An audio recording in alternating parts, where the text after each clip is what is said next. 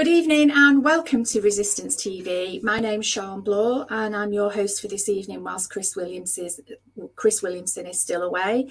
The date's the 5th of October and it's 7 p.m. Tonight we've got a really good show for you. We're going to be talking about one of the biggest issues in the UK today, which is housing, renting and land issues. So tonight we have John Maxted with us, who's a community organiser and Workers' Party member, and Tony Gosling, who is an investigative journalist. He does his own broadcasting and he used to work for the BBC. He's also a member of the Workers' Party of Britain. So I'd like to welcome you both. Let me just put you to the screen. Hello. Hi, Tony. Hi. Hello. How are you doing? Well, how are you doing, thanks. John? I'm great, thanks, Sian. Thank you. Good. Well, thank you very much for joining us this evening. John, I want to come to you first and ask you, what are the main issues that you deal with as a community organiser when it comes to housing issues? Is it with tenants, landlords, or those kind of issues? You pretty much hit the nail on the head. It's tenants and landlords we primarily deal with. I've helped out with organisations such as Acorn, primarily with regards to that work. It's usually taking on landlords on behalf of tenants, normally in the case of Section 21 eviction notices and that sort of thing. And what does that actually mean for the layperson? What's the Section 21 eviction notice? Essentially, it is the means through which a landlord can have a no-fault eviction. They can throw you out under any pretense whatsoever. Because of those provisions, it means that they actually have the means through which to revenge evict people for making demands of their landlords that they do not like, such as making essential repairs or for complaining about safety issues in properties. I remember on one instance, we had one member we represented on behalf of Acorn that she had a house catch fire and burn down, and it was revealed in the aftermath of that by the fire department that the cause of the fire was a faulty fuse box which had been held together with a paperclip and some tin foil, and that was the cause of the fire. And when she reported this to her landlord, her letting agent, should I say, they dealt her a Section 21 eviction notice on the spot. So as to just get rid of the problem, which was her complaining, not that the property went up in flames. So how long does it give the tenant to move out when they're evicted, when they serve that paper? What are the processes? What happens then? The process is they'd have you believe that the process is practically within a few weeks, but it depends. Your mileage will vary depending on the landlord and the letting agent involved.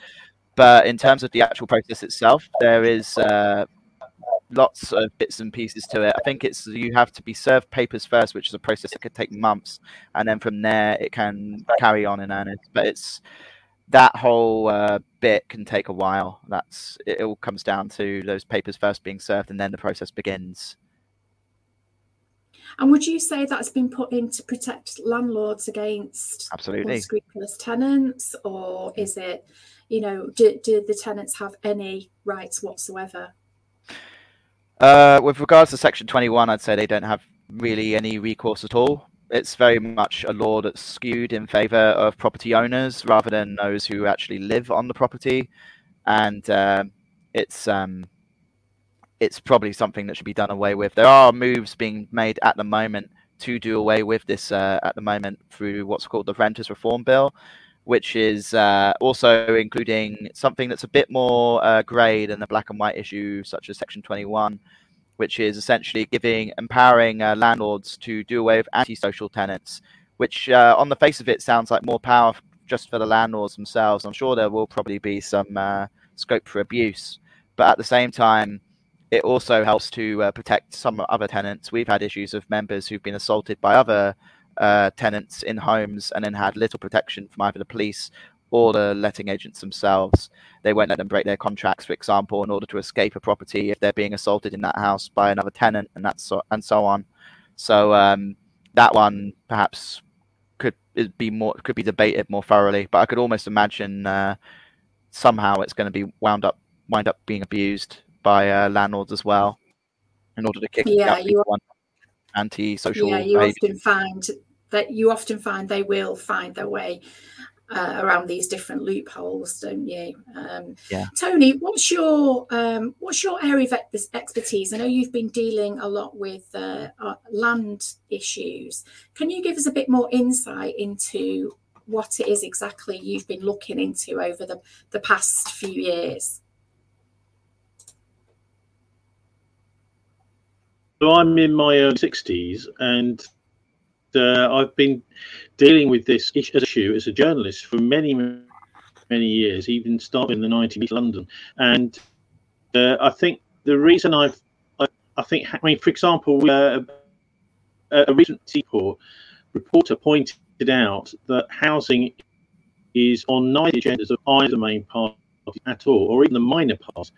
The idea basically is that this is taboo. The financial chiefs who run Britain decided that nothing is to be done about the housing crisis, and it is an absolute crisis. My writing has mainly been around this group called the Land Hours, and last year I wrote something called "How to Really Fix the Cost of Living Crisis," because the reason that Britain can't compete in the world anymore, and the reason we've got so much increasing poverty, that work is often no longer a route out of poverty, so you can be working and still can't pay bills, still can't rent, is all to do with rent. We've just had the news today, and it'll be, I would imagine, on the ITV news tonight. I don't doubt it, because they cover these issues quite well. The average rents in the UK have all hit another record high. Earlier in the week, we had the news about house prices falling at their greatest rate since the 1970s, and so what we've got is it is an absolute mess in the world of housing. But it isn't a mess, because what's happening is, although tenants are having a really difficult time and being evicted, being asked to pay ridiculous sums just to keep a roof over their head, which, by the way, should be a human right on the Universal Declaration of Human Rights. And actually, up until the 1970s in Britain, it pretty much was a human right, because there's a woman, Stella, who used to run our housing association, which I was a director of for 5 years, Nightstone Housing here in Bristol. And she said, well, in the 1970s, at the end of the 1970s, we built enough houses for everybody. That was through council housing. We didn't need any more. And I think for a lot of young people trying to rent somewhere now, they can't quite believe that there was just enough house for everybody. We didn't need to build any more. And that also, of course, the benefit system made sure that everybody was in a house. I can remember seeing my first beggars on the street in London not long after Margaret Thatcher came in the early 1980s. So rent and mortgage repayments are at the heart of all of this. And of course, with the interest rates now going up, supposedly to stop inflation, well, it's just making inflation worse, and it's making the housing situation worse. What they're doing is it's propelling all the housing stock into the hands of the big corporations, the financial elite, and the banks. And in fact, Lloyds have openly declared, as these companies have in the United States, that they want this housing, they want this infrastructure for themselves. And so it's not just the renters who are having a horrendous time, as John just explained there in detail from the coalface. It's also at the higher levels, and also amongst people who are either buy-to-let landlords or have got a mortgage. They're now finding that they are being stitched up too. So they've maybe got a mortgage at low interest rates, and they're now finding there's no way they can pay it. So what will happen? They will have maybe some sort of deal with the bank, where the bank takes ownership of the place, and then they start renting from a financial institution sometime. But the fundamentals of this is that one thing that we all need, in fact, if you look at a lifetime spending, okay, so the car comes up quite high. People spend a lot on their cars, but their home is the thing that people spend most of their money on, because this is the thing we need most. And so it's not surprising that the financial oligarchy have picked on that, saying, well, this is what people excuse me, are most desperate to keep. So what we'll do is we'll try and take it off them, and they will then have to funnel all their resources into keeping their home. And so I think it's a deliberate thing, and it's absolutely appalling. It shows the terrible state of our so-called democracy, that an opposition party like the current Labour Party is saying absolutely nothing about this. Because, of course, if they were to make proposals, sensible proposals, this is the etc. But the thing is that they're not in charge. The financial elite are in charge in this country, and so nothing seems is going to actually be done about it, which is why it's so important that we're talking about it here today. Yeah, well, we'll talk a bit later on about some of the things that we can do about it. Before we come back to John, I've been on the Office for National Statistics and having a look at some of the statistics to do with housing and rent. And I just want to go over some of the main points. Average UK house prices increased by 1.9% in the 12 months to May 2023, down from a revised 3.2% in April 2023. The average UK house price was £286,000 in May 2023, which is £6,000 higher than 12 months ago, but £7,000 below the recent peak in September 2022. Average house prices increased over the 12 months to May 2023 to 304,000 in England, and 213,000 in Wales, 193 in Scotland, and 172,000 in Northern Ireland. And the North East saw the highest annual percentage change of all English regions in the 12 months to May 2023, which was up 4%, whilst the East saw the lowest. So I find those quite interesting, because if you're a young person today and you're trying to buy a so-called, because they keep calling them affordable housing, don't they? This is the buzz phrase that everyone's using at the moment in politics. And if you try to buy a property that's affordable, you're going to be spending at least £175,000. I mean, here I'm up in Trafford in the northwest, and we've had a huge migration of people from Hong Kong here recently in the last 12 months. So we're seeing our house prices boom. They're absolutely going through the roof, which means that our kids who've been born here, raised here, lived here, can no longer afford to buy a house where they grew up. So they're having to move out to other areas. I mean, my son is looking to move over to Northern Ireland, actually, purely because of housing prices over there. So, you know, can I have your thoughts about that, and how can young people, it's probably one of their biggest worries, I think, is earning enough money to be able to get on the housing ladder. How can young people sort of overcome this today, John? I'll come back to you in a minute. I'll go to John first, Tony.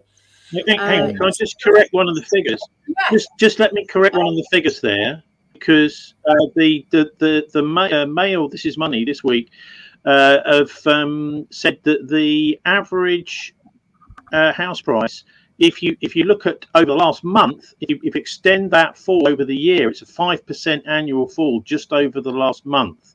So, you know, it's not, you know, the amounts that you're saying, it's actually it's gone down a tremendous amount, actually. And also they're predicting that average house prices will fall £50,000 per house by the end of the year. So we're looking at a collapse, really, in the housing market, which no one really wants to talk about that, because that would mean many of these mortgage companies might potentially go down, etc. So, you know, that's just from the This Is Money earlier this week. Yeah, well, like I say, this was from these. Sorry, John, over to you. These are statistics from the Office of National Statistics, and they were from May 2023, just to make that clear. So they've obviously corrected some of those statistics within recent months. But I can tell you that in my area, house prices have increased by about £100,000 in the last 12 months, and we see no way of them going down because housing is in such high demand here.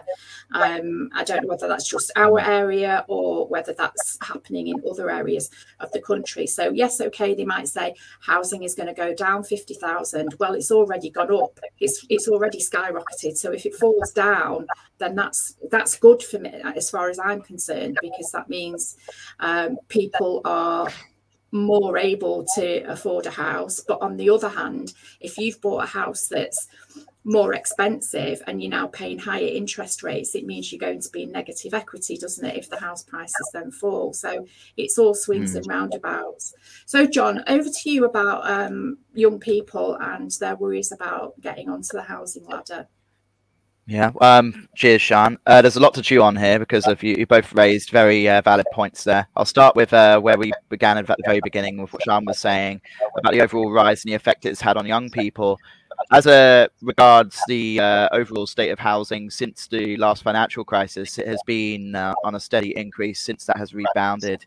And as the social consequence of that has already been borne out, that a generation of people find themselves increasingly unable to get themselves on the housing ladder, and then all of the other social safety nets that would have been in place to have helped them in times before even the Thatcher years. So things like social housing, the existence of things like rent tribunals that would keep the cost of their rents down. That's now all being gouged out, and we're left with a position now where most young people in this country will be paying at least 40% of their monthly income just to have a roof over their heads. So that's the existing state of things, regardless of the. Oh, is he? Sorry, we just lost Tony. Just keep going, John. I think Tony's just dropped out. Yeah. Sure. I'm still here. Oh, he's still here. Yeah. It might have fixed your audio. Actually, it was a little choppy. But I'll just carry on for a second, Tony. I think it is going to have a tremendous effect, this drop in prices, because naturally, for a great many people, much of their wealth is tied up in this equity.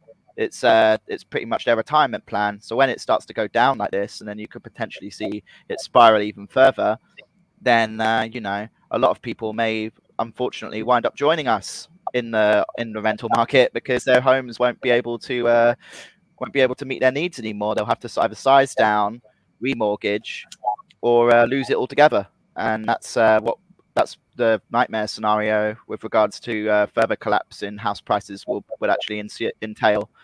But as for people leaving, I mean, that reflects my personal experience and the experience of organisers just like me down in the south. So it's something that's going on, I'd say, across the country, judging from your experience and mine, because we've had examples of we'd be doing door knocking to talk to people about what it is that we get up to, and we'd speak to mothers who'd be crying about how they haven't seen their children for the better part of half a decade because they've had to move practically to other countries just to be able to afford to live. So it's breaking apart families and communities. Absolutely. That's one thing that worries me as well. As you were talking about, we'll come back to rental in a minute. Tony, let me get your thoughts on the young people and getting on the housing ladder. Well, I mean, I'm part of a group, Bristol Housing Action, because I was a squatter for 2 years, well, maybe nearly 3 years, actually, back in the noughties. And I joined this group, Bristol Housing Action. So we work pretty closely with Acorn here in Bristol to support people who are getting evicted. But often they don't know that there is a potential support network around them. And at the end of the day, it's the courts that make these decisions. Now, sometimes you can get a sympathetic judge who will give someone a little bit of extra time, but quite often you don't. And the other thing is that we're seeing a complete stripping out of the infrastructure. So, for example, Avon and Bristol Law Centre, where when I was originally squatting, and I could go and get some free legal advice there, and potentially also a free solicitor, with the destruction of legal aid, has also seen our Avon and Bristol Law Centre. Actually, it's now just a pile of bricks and rubble. It's been demolished. There isn't really very much in the way of decent legal support for people. So it's really a kind of bullying, effectively, by people who are trying to make money out of housing. Because they can't make money, it's seems manufacturing and making and doing anything useful anymore, but they can see that there is this thing out there which is desperate for people that everyone needs, that they can exploit. John.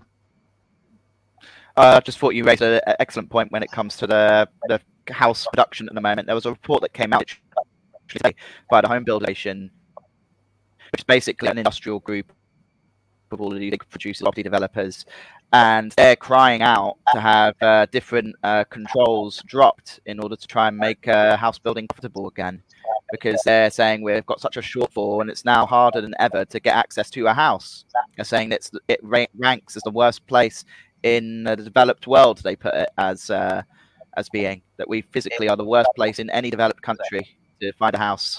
But of course, you have to take that with a certain heap of salt, because bear in mind, these people are always going to bang the drum for making their sector more profitable. Yeah, well, there is one issue involved in all of this which nobody really wants to talk about, particularly on the left, and that's immigrants and migration, because this is one of the things which is forcing up the value. I mean, we've had roughly an input of 350,000 people a year for many, many years. And of course, this is creating a massive increased demand for housing. And nobody seems to want to talk about that because it's seen as, oh, well, these people are refugees, asylum seekers, and we mustn't criticise them. And of course, we're not criticising them. What I would do is say that this is a deliberate attempt to create a market solution to something which should be a national plan sorted out, and it's a deliberate way of inflating the value of assets which are already owned, whether it's by mortgage companies or by individual families and people. It's a completely artificial market. But when you say, I don't know, John, if you ever have anything to do with squatters, people who but this is what often happens for young people or young families. They will find an empty building and just start living it and see how they get on, or else quite often people will buy a barge on the river, boat, or a vehicle and start living in that, because it's become so difficult to actually make a living and pay the rent at the same time for youngsters. Yeah, I'm very aware of people living on barges and boat houses and what have you. It's become increasingly common since even, I'd say, 5 years ago, you were seeing regular things of that happening. It was originally something that students would do to try and knock down the costs equivalent of what would be renting a place there, because it was already inaccessible then, just an access to a normal rental property. And they would get these boats and live on them for the better part of 5-10 years. So yeah, I've definitely ran along with that. But as for the situation with people going in squatting and having access to some level of support, it's like those who don't find that, they all wind up on the street. We've had that situation with several of our members. We have members who've been left to be thrown out, and we've even had councils be complicit in having large numbers of people thrown out. We saw a guardianship down in my area which was wrapped up with only 8 hours notice. And that was more than 30 people that had to find alternative housing arrangements in less than half a day. So, they didn't have access to anything like any squatters network or anything like that. They came to Acorn in desperation, but it was too little too late. There was nothing we could do to help these people. So, it's that's a key component in this, that frankly, a lot of local authorities are completely asleep at the wheel, or they're complicit with housing interests who are only interested in development. They're interested in development so they can mark up, and they will make them, they'll try and get the fattest rent return on those properties that they can get, because naturally that's what they're in the business of doing. They're trying to make money. So well, that segues nicely, John, into us asking, I mean, here in Bristol, to some of these problems.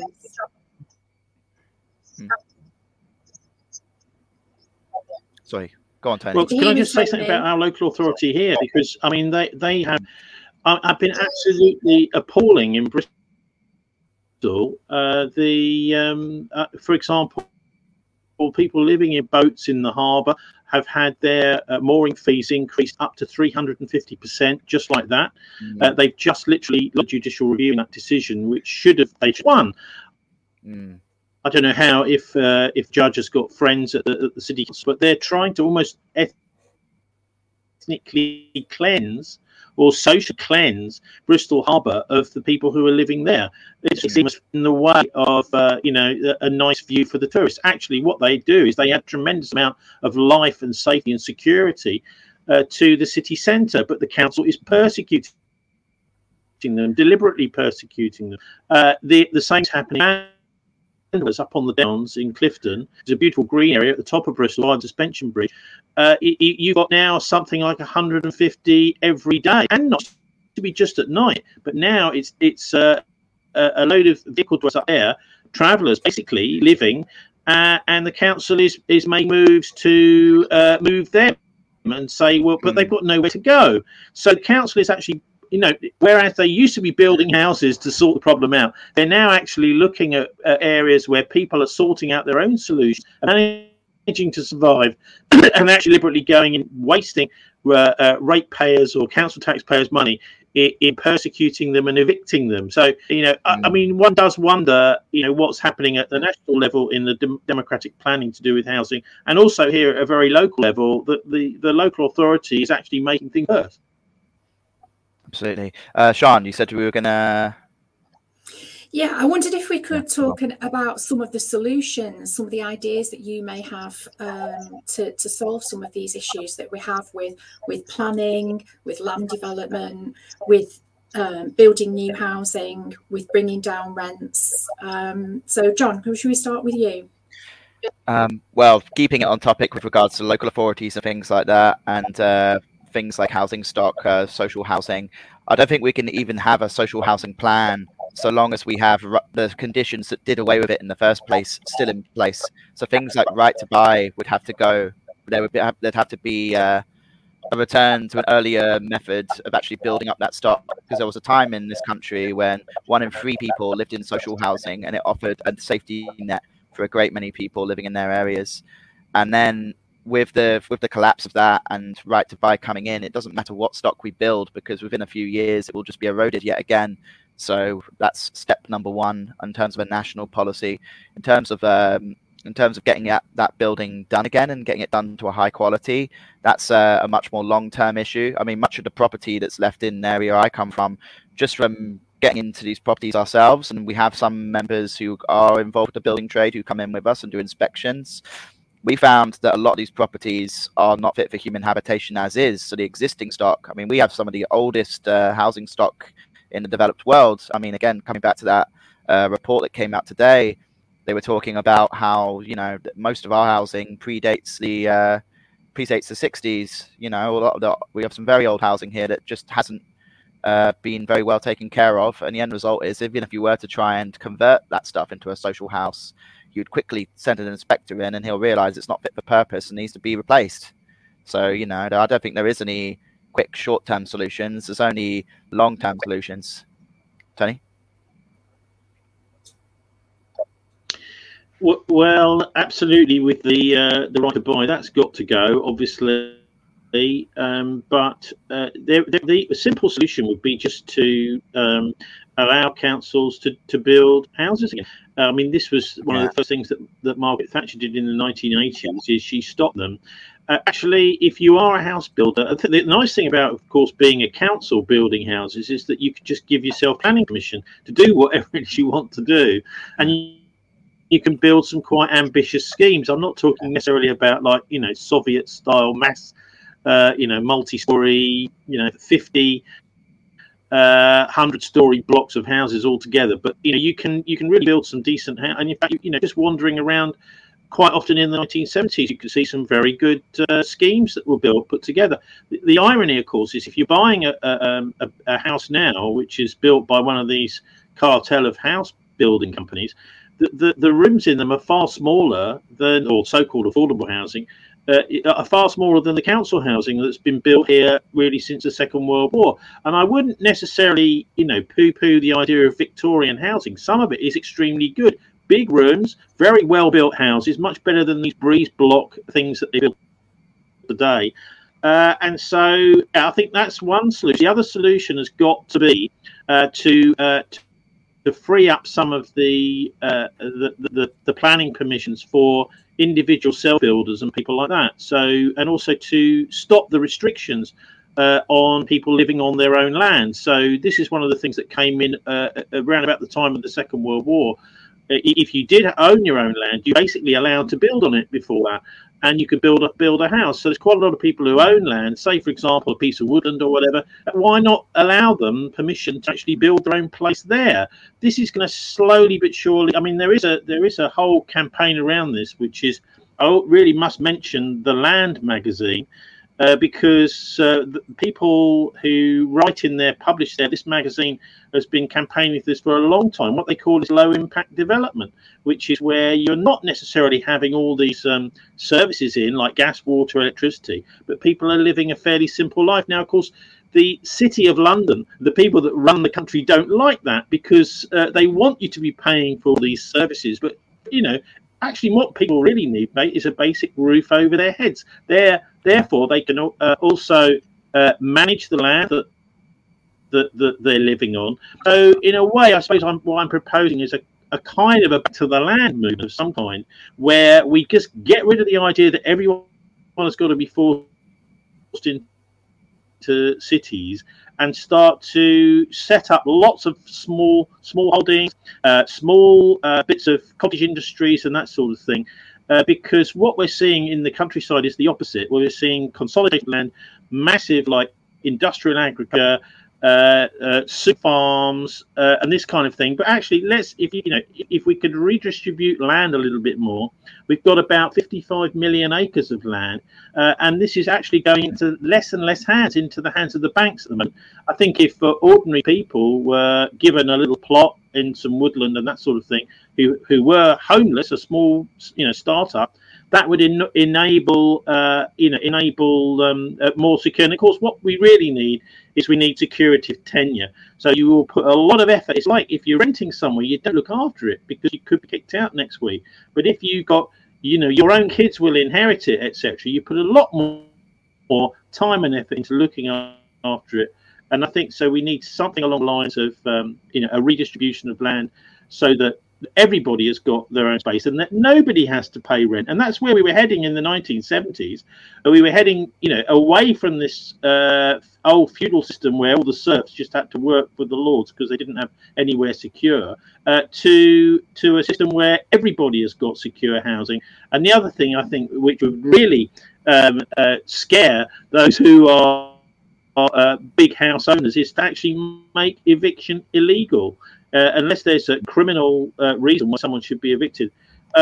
People should not be being thrown out of their homes in a housing crisis at all. And this would, of course, also induce buy-to-let landlords to just sell the house, because if they can't afford to run it, then they should be getting rid of it, and that will bring house prices back down to a much more sensible, normal level. So there's lots of things to do, but you're right. The first thing is to stop the right to buy, and at the moment, actually, it's more and more difficult to actually buy a council place, etc. But that's a very important part of any kind of new policy. John, you wanted to say something? Yeah, there was a lot of really interesting stuff there from Tony, actually. A lot of brilliant suggestions. With regards to your land reform suggestion, what challenges do you personally suppose might actually try and knock an idea like that down? Well, the obvious one is the house builders and the banks, because they're making a tremendous amount of money out of the inflated price of housing, and they don't really want to see people who are able to sort of, one of the things we did is in the Land is Ours campaign a few years ago is we compared how much it costs to build a house to how much it costs to buy one, and you'll find it's about 3 or 4 times more to buy it, because you're paying for this inflated land value underneath the house. In fact, in London, of course, it's much more. You could get yourself a house built for around about 50,000 in terms of material, labour costs and that sort of thing. But the actual price we're paying is massively inflated. And there's no problem in many other countries. I mean, I spent quite a bit of time in New Zealand. Over there, many people just they design and build their own places at far less cost than we pay here, because they have a much more sort of pioneering spirit. You go and clear a bit of space in the bush and put a place there. Well, actually, we've got vast counties of depopulated countryside here. I mean, look in Wiltshire. If you go on a train or drive through Wiltshire, you can go miles and miles. You don't see a single house. It's just fields and fields and woodland, and there's nobody there because historically the population in Britain was evicted by the Industrial Revolution in England. You've got massive amounts of empty space in the countryside. The people trying to stop it, I think, would be the ones that are pointing right now out of the market. That is the cartel of house builders mainly, and of course the mortgage companies who are screwing everybody into the ground at the moment. Yeah, I was going to say on your point of depopulation of the rural landscape, that definitely meets what I've come to understand of the situation. I think it's something like 83% of the population of this country are now lived in land that is designated urban, and everything else, the huge swathes of the countryside, is inhabited by only about 13%, mostly the sorts of people that would be rich landowners. So that definitely kind of jibes with what I've actually read on the subject. And again, it's in terms of how you would get people out there and actually get this sort of movement off the ground, it's almost like you're describing like a return of the commons rather than having people driven out of it, as we know from back in the day, back in the 1700s.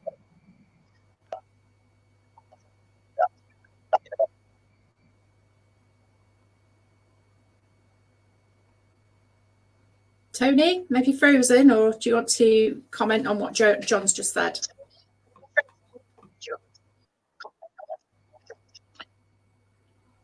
Obviously you do need to look after the countryside. We want to have somewhere nice to go for a walk, but actually, I think it's rewilding, they call it. It's kind of an idea that we've to get people out of the countryside. In fact, England have been pushing this, where large area. I mean, I was up in the Norfolk coast recently.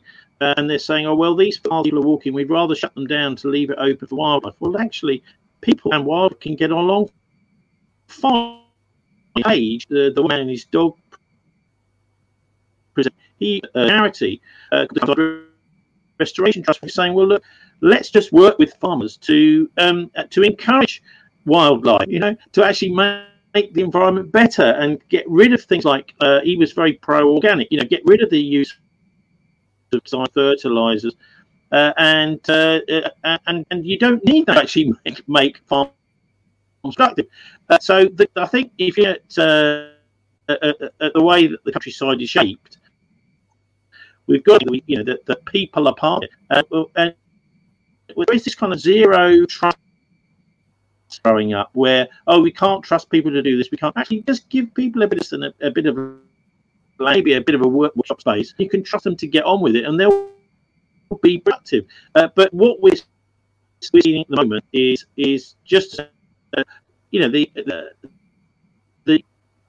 apparent treatment of people just a cash cow. How money can people? It's not supporting people. Are getting annoyed. People are getting, basically going into young people. For example, going into organised crime. They feel that the society that they're growing up in doesn't care about them. People are an opportunity, and I think they'll start behaving a lot better, and we will start trusting each other a bit more again. Yeah, just to give you an example, my brother he's always wanted to be a farmer, and he managed to save up enough money to buy himself a 10-acre plot, which was it used to be part of a larger farm, and they sold off the farm buildings. People have made those into barns, barn conversions to live in, and there's other people who've bought up smaller lots on the farm. So it's absolutely wonderful because they all work together and they all help each other out. So if somebody's got to get a harvest of hay in, someone else has got a baler that they'll come and they'll bale it for them. And so if someone's got a problem with the cows, and the others will go and help them sort out the cows, or sort out, help with lambing, or whatever it is. And it is absolutely amazing. And personally, I would love to see far more people being able to do that kind of thing. People would have a better life. They'd get away from social media. They'd be able to be out in the fresh air. Working with animals is amazing. Or even growing your own fruit and veg is absolutely amazing as well. And I think that would be an amazing idea. But people just can't get hold of the land, Tony. It's, like you say, the land has been brought up by all these big conglomerates. Bill Gates apparently is buying up land all over the place and farms. How can we stop it? These are the powerful people who've got the money. The likes of normal people, we can't even afford to buy a house, let alone buy or rent some land to be able to do our own little homesteading in, if you like, or our small holdings, which would be wonderful. And then once you get hold of this land, the local planners won't let you build anything on the land. And you often find that something John and I were discussing yesterday, is that it's that the local councils, particularly in rural areas, are run by local landowners or large farmers, and they unfortunately look after themselves first before they'll look after other people. So they are allowing themselves to have the planning permission to put buildings and glamping sites and all these extra things that can help make money on their farms, but refusing other people in the area to be able to build a house or a shed even. They might need a lambing shed or a cow shed, and stopping them from doing that. And the other thing is these big wind farms as well. The big wind farms that are being built in rural areas they give money to the local community because it's compensation for the eyesore. They do give them a lot of money. And then you've got the local parish councils or the councils in those rural areas who, again, they're responsible for dealing out this money to the local community. And what happens is that they mostly sort themselves out first, because they're the local landowners, before letting anybody else have anything that's left in the park. John, you wanted to come in on that? Yeah, you pretty much preempted what I was going to say mostly, but that's fine. There's still some bits and pieces I think that are worth going into.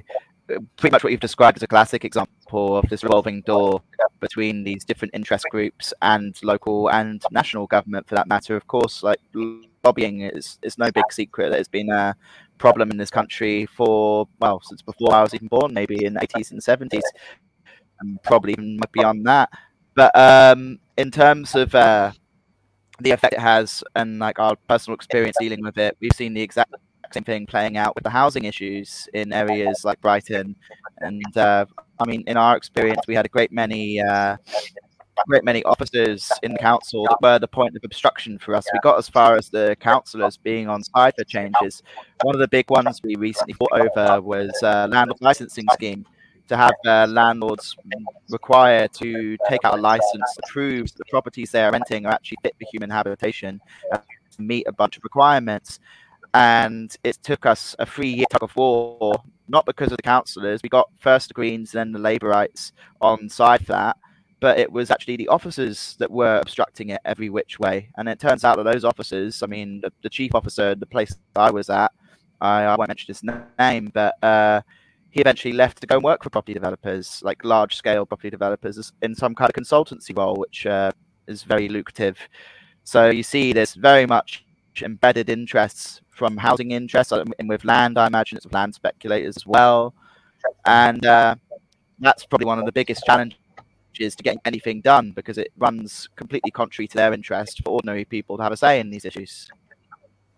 Yeah, and the other point I wanted to bring up that hasn't been mentioned is that the Tories did remove the loan cap for councils on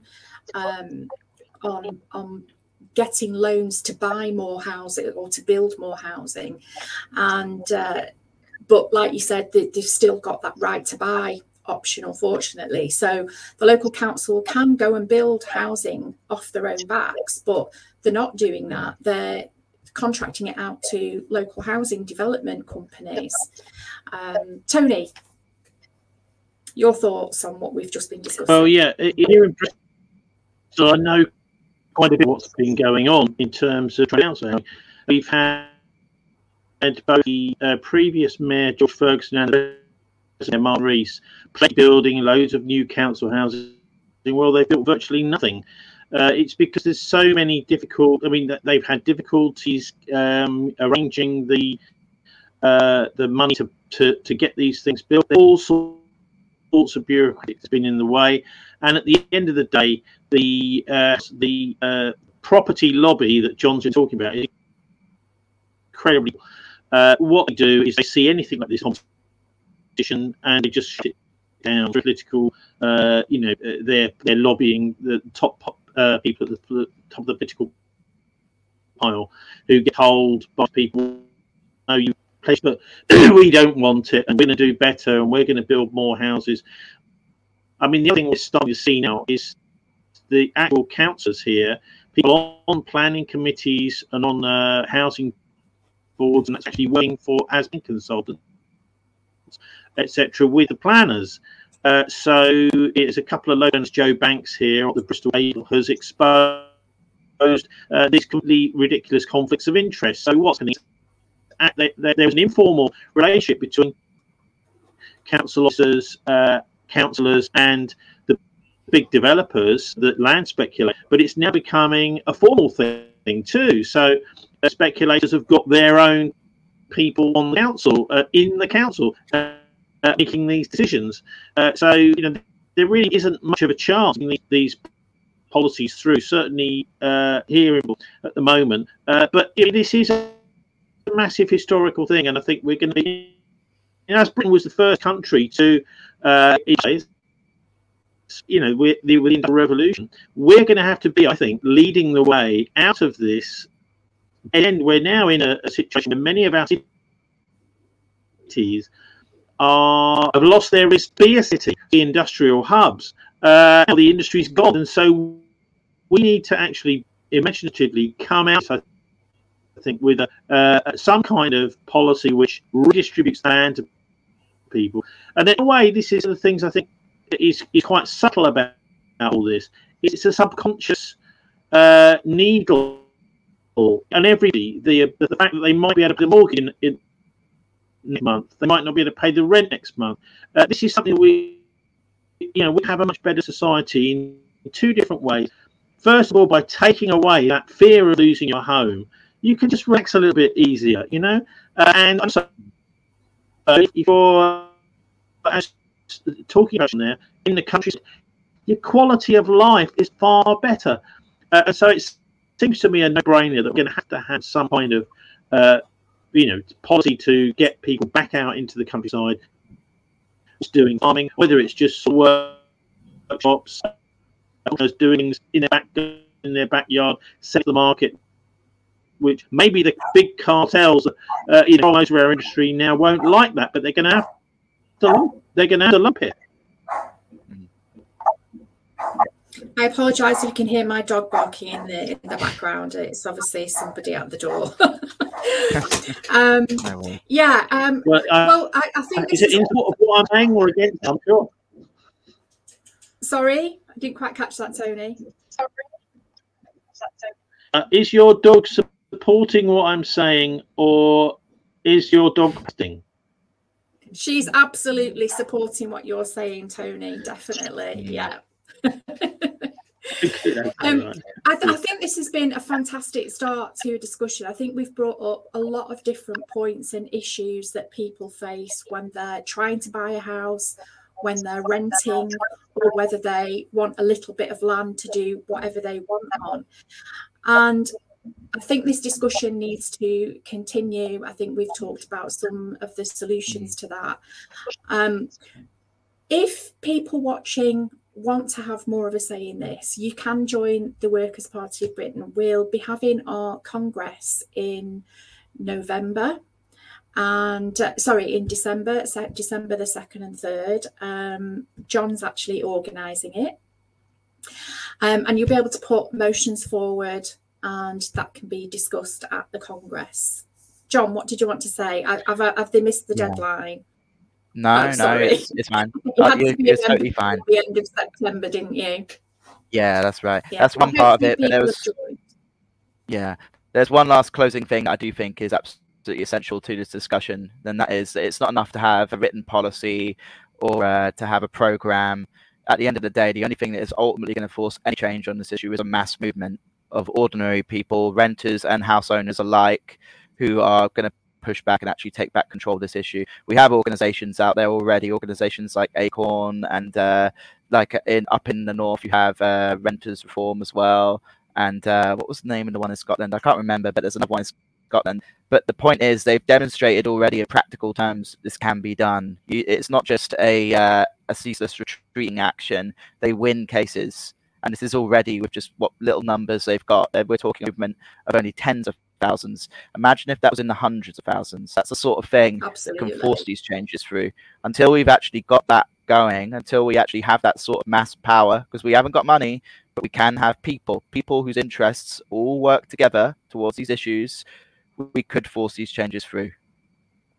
Yeah, and I think it would be really handy to maybe have some cheat sheets that people can look at, that can give them some ideas, so they can go along to the local council meetings and challenge the local councils on planning, development and housing issues.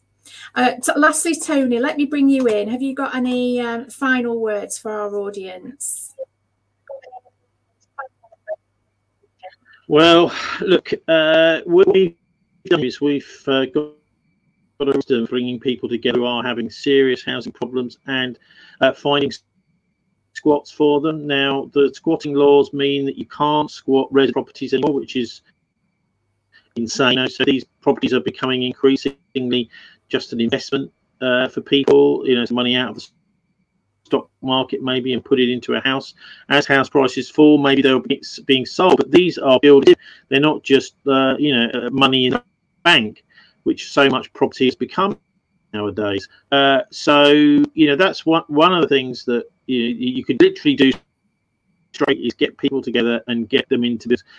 Now, you do have rights as a squatter. There's something that ASS in London produced called the Squatters Handbook.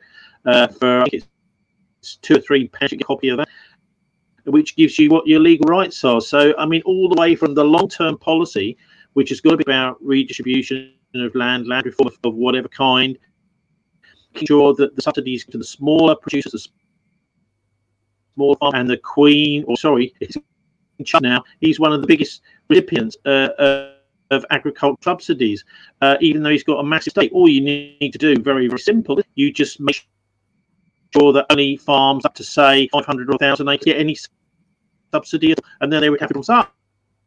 It's the same in that feudal world as it has been monopolistic capitalist world, where we're now seeing the antitrust case against Google. These massive corporations are becoming incredibly powerful. Well, we have similar going on in the land market, and so I think that once you understand that there are things you can do at the level and put together, as we've just been